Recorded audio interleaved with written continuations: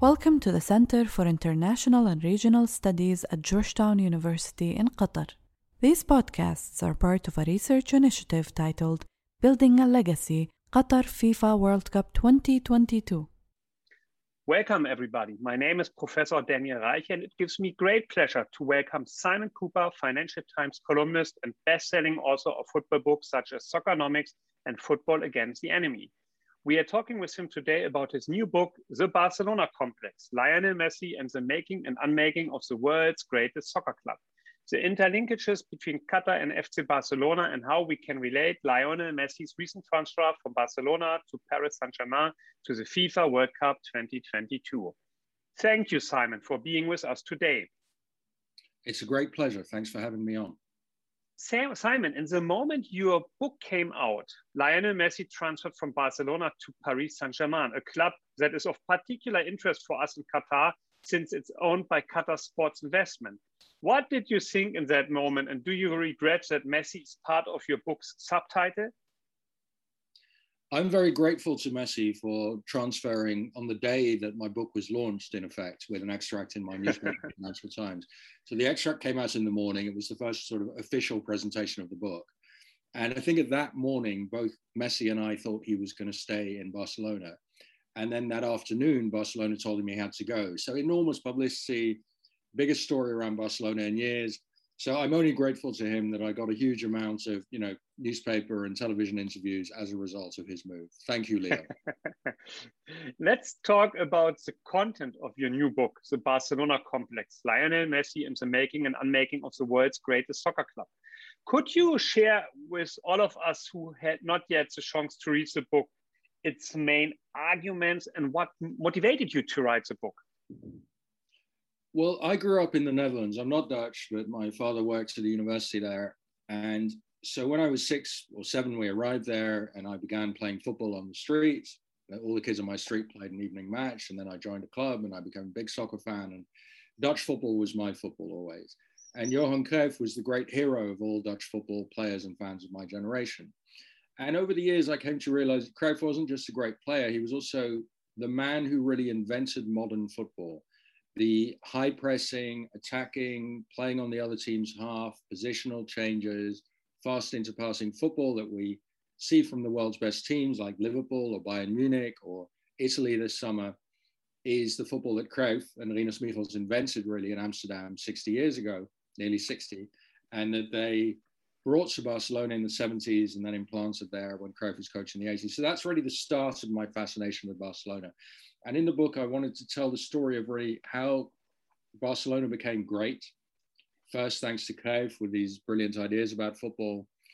And then also he has brilliant ideas about how to raise young footballers. And he revolutionizes the Masia, the Barcelona Youth Academy. It produces around the year 2000, around the turn of the millennium, the best football generation that any youth academy has ever produced. Messi plus 7 of the players who win the World Cup with Spain in 2010. Players like Xavi, Iniesta, Gerard Piqué. And so I wanted to tell the story of this greatness, and I wanted to understand Messi as, so not just say he's a magician, he's incredible, but really to look at how does he do it on the field and what kind of person is he off the field, to understand this man who I think none of us have understood very well before. And then when I was writing the book, because the club gave me great access, and that was another reason to write it, they opened not all their doors, but many of their doors. So as well as interviewing players and club presidents, coaches, I also interviewed the people who keep the club ticking day to day. The club set up interviews for me with nutritionists, psychologists, doctors, youth coaches, marketing executives, everyone inside the club. And so I wanted to give a portrait of the modern club, but as I was writing it, I realized this club is falling apart. It's growing old and they've run out of money.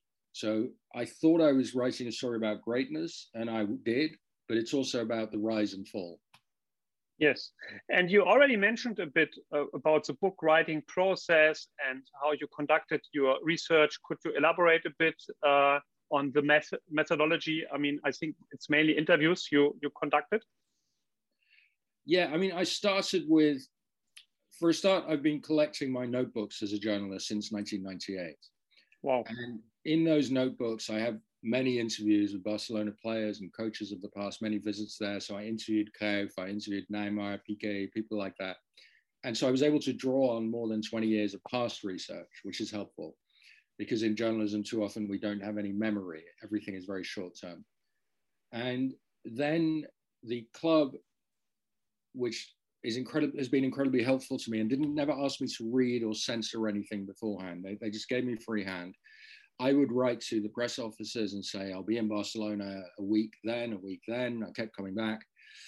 Could you set up interviews for me with X, Y, and Z? And I'd arrive and then they'd drive me around and I'd often do 5 or 6 interviews in a day. And so it's speaking to lots of people behind the scenes. And then I'd more or less finished the research when the pandemic broke out. I only went back once more during the pandemic. But that gave me time to read many of the books and articles written, all over Europe, in Spain, but also in Germany, very good books, France, Holland, trying to put together the assembled knowledge of European writing, the best writing on Barcelona of the last few decades. FC Barcelona is very popular in Qatar and in the Arab world. I taught before in Lebanon, and many of my fans were Barcelona fans. Do you have any explanation for this? Why, particularly in the Arab world, there's so much popularity of Barcelona? I'm not sure if it's particularly in the Arab world. I think it's everywhere. I mean, in the book, I say that they have 250 million or so social media followers, which is the best metric we have now for the popularity of a club. That's more than any other sports club in any sport on earth. It's more than all the NFL teams of American football combined. It's slightly more than Real Madrid. So Barcelona just is the most followed, most popular sports club in the world. That I think will change in the coming years as they become less successful, but it is right now. Mm-hmm. And talking particularly about the connections between Barcelona and Qatar, Qatar Foundation became at the end of 2010 the first shirt sponsor in the club's history. The sponsorship agreement was announced only a few days after Qatar was awarded the FIFA World Cup 2022. And another interesting connection, the coach of the Qatari national men's team, Felix Sanchez, was from 1996 until 2006 a Barcelona youth coach, before moving to Qatar and working at the Aspire Academy, coaching the under-19 and the under-23 national teams, before then being appointed as head coach of the national men's team in 2017. What can you tell us about the connection between Qatar and FC Barcelona? Is this something you looked at during your research? Yeah, I mean, the choice to go with a shirt sponsor at all, and especially the sponsor essentially that represents a state that is not a democracy, that is a very controversial monarchy, was a very controversial step among Barcelona's 150,000 or so members, socios. It was much debated. And Qatar was chosen because it paid the most money. That's what Sandro Rosé, the president at the time, said. And it was a very big decision for a club that had never had a shirt sponsor in its history. And I think for the Qataris, it wasn't satisfying to be focused on Barcelona, because although it was the best club of the era, it doesn't really give outsiders much power. You can't buy Barcelona in the way that you can buy Chelsea, you can buy Paris Saint-Germain. So in 2011, I think, essentially the Qatari state, through its sports investments wing, buys Paris Saint-Germain, and there they have much more of a free hand. They can really take over the club, run it in their own way, which they could never do at Barcelona. So it was never a marriage between Qatar and Barcelona, but the kind of partnership was more arm's length than the partnership of Qatar and Paris Saint-Germain. As to the story of Qatar's coach, I think that's very typical of what happened all over the world the last 10 or 15 years, that Barcelona clearly led the world in terms of playing style and in terms of youth academy between, let's say, 2005, 2015. And in that era, countries and clubs around the world hired Barcelona coaches at all levels to do a Barcelona, in a sense, to Barcelonize the Qatari Aspire Academy and the national team. It works better in some places than in others, but the story of football the last 10 or 15 years is everybody copied Barcelona, and that deprived Barcelona of its specialness. Mm-hmm. And for the sponsorship, Qatar Foundation was later replaced by Qatar Airways, and now I think it's Rakuten, a Japanese company. Yes. So there's now a connection on that level anymore. I mean, talking about Messi, do you and Paris Saint-Germain, do you think by transferring Messi and other star players like some Italian national team players now, is Paris Saint-Germain replacing Barcelona as the world's greatest football club? I mean, the world's greatest football club is what we call them in the subtitle of my English British book. And I think it's true in terms of, it's still true for now, in terms of Barcelona's international allure and popularity. And Paris Saint-Germain is not there yet. Paris Saint-Germain is still regarded with great skepticism by football fans around the world. I think unfairly, they think it's a kind of manufactured club, a club without a history. I mean, I've lived in Paris these last 20 years. My sons are huge Paris Saint-Germain fans. Many of my friends in Paris are Paris fans since childhood. And I can say that this club has an enormous local popularity, especially in the suburbs of Paris, where the lower middle classes and the working classes live. It's really as popular there as Arsenal or Chelsea are in London, or even as Barcelona are in Barcelona. It's a real club with 50 plus years of history. And although it's now buying its way to success and it's run by Qataris, that doesn't diminish the club's traditions and history. But internationally, Paris Saint-Germain doesn't yet have that kind of name. It can go fast, though, because I was stunned by the number of Instagram followers, for example, that Paris gained straight after the Messi signing. Of course, if you follow a club on Instagram, it's not the same as being a lifelong fan of the club who will always only care about that club. That's completely different. But still, in terms of international attention, Paris has never had as much as it does now. Yeah. So since you live in Paris, and it's so interesting what you just shared with us, so how is attitude within Paris? Are most people grateful for the investments into the club? Yeah, I mean, Parisians are very excited on the whole about Paris Saint-Germain. Yeah. And I mean, Paris is a city that thinks that it should be the best in every field of endeavor, and it never has been in football. I mean, the city of Paris, no club has ever won the Champions League. And so now, for the first time, you have a Parisian football club, which is à l'auteur, at the level of what Parisians expect from their football club. You know, when I arrived 20 years ago, it was a really rubbish team. It's got a violent atmosphere at the stadium.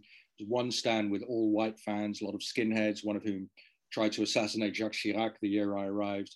The other stand was the ethnic minority youth, and these two stands would fight with each other and shout at each other. There are almost no away fans in French football. So it was not a great place to go. And so Parisians mostly are very happy with this. Other French clubs are also quite happy with the Qatari investment, partly because the Qataris have also taken over much of the TV rights of French football. They pumped a lot of money into French football. Other French clubs benefit from having a top club that fills stadiums, that is going to boost television rights packages massively now that you have the best player in the world playing in the French league. So Paris Saint-Germain has helped French football in a way, but of course is much resented by fans of other French clubs who see it as an emblem of Paris's arrogance and deep pockets and so on, which Paris has always been unpopular with the rest of the French population. I feel like PSG's image improved this year when the discussion on the Super League happened, and they would not join the group of clubs such as Barcelona that wanted to create this league separate from UEFA Champions League. So I assume this happened at the end of your book research process, but what's your take on the Super League discussion and the different positions Barcelona and PSG took? Yeah, well, when the Super League was launched, which was really Juventus, Florentino Perez at Real Madrid, and then the English American-owned clubs, United, Manchester United, Liverpool, Arsenal, driving this. Barcelona came on, I think, because they were desperate. They already had this deepening financial crisis that I just talk about in the book. And they thought, well, if we do the Super League, we get 300 million euros or something like that right away. And we need that. And then we can keep Messi next season. We can solve the current problem. And I think that's as far as they were thinking. And the interesting thing about the clubs that were not so excited, Chelsea, Paris Saint-Germain, Manchester City, which dropped out, Paris said no to it. And Manchester City, Chelsea dropped out immediately once the controversy began, is that these clubs are owned by billionaire foreign owners who are not in football to make money at all. And the Qataris don't want to earn money from Paris Saint-Germain. It's not a business. It's not a profit-making enterprise. They want to put money into these clubs, just like the Abu Dhabi royal family at Manchester City or Abramovich at Chelsea. These are guys who want to sports wash their reputations and have a bit of fun, amuse themselves, amuse their friends by owning a football club. So they don't need a Super League, which just annoys fans and might make more profit for these clubs, but they're just not interested in profit. For them, the Super League, Chelsea and Manchester City had to go with it because if the other big clubs are there, you want to be there too. But it was not what they wanted. So at the very end, let's talk about the World Cup. I mean, some people also say that PSG transferred Messi because they want PSG to win the Champions League prior to the World Cup. The World Cup will be in November, December. So in the middle of the Spanish, French, German, English season. So what kind, as an experienced football writer, this is, I think, also the first time in your professional career that you witness a World Cup in the middle of the season. So what type of World Cup do you expect? And do you think maybe Messi will be able to lift for the first time in his life the World Cup trophy? So what do you expect from the World Cup in Qatar? I mean, to me, the most unusual thing is not that it's happening mid-season, but it's happening in one city. And I think potentially that could be very enjoyable because you can go to 2 matches a day. You don't have to travel. You don't have to make these exhausting journeys. Like I've made it past World Cups where you fly hundreds of kilometers from one Russian or Brazilian city to another, and then you fly back at 5 the next morning. So really a World Cup, for those of us who cover it, this is a somewhat selfish perspective, can be quite brutal. When it's all in one city, everyone is there. You see people all the time. It's much more social, much more fun before and after games, much more, and even the thought of going to 2 World Cup matches in a day is very exciting. So I think having all the games in one city, Doha, if Doha can actually support all those people, that could be quite good. I think that, Qatar wants to improve its reputation for a World Cup. Many countries have tried this in the past. It tends not to work very well because you get years of coverage before the World Cup about things that are wrong in your country because you have the World Cup. It's a reason for media to cover you. So the reason we've talked so much about the deaths of construction workers at World Cups and the treatment of migrant workers in Qatar is because they have the World Cup. If they hadn't got the World Cup, this would still be happening, but without any attention from the world. So a World Cup doesn't necessarily improve the host reputation at all. So that's an interesting aspect. Lastly, can Messi lift it? I mean, the 4 last World Cups have all been won by Western European teams, different Western European country each time. The only non-European team to make the podium, finish first, second, or third at the last 4 World Cups was Argentina with Messi in 2014. So this is a very Western Europe dominated affair. This is the region that plays the best football, where teams and coaches and players learn from each other every week in the Champions League. They get better every week. And the rest of the world has been put at a huge disadvantage in terms of tactical learning. And so you see at World Cups that the pace of Western European football is just shocking to teams that play against them. Argentina is not at that level. And Messi will be, he'll be 35 next November. I don't see it. Mm-hmm. Yeah, so of course, as a German, I hope for Germany to win the final, maybe against Qatar, since I'm working there. So we will see. But Simon, this was terrific. I tremendously enjoyed my conversation with you, and I wish you good luck for the book. And I enjoyed your previous publications, and good luck for your personally and professionally. And thank you very much for talking to us today. It was a great pleasure. Thank you, Daniel.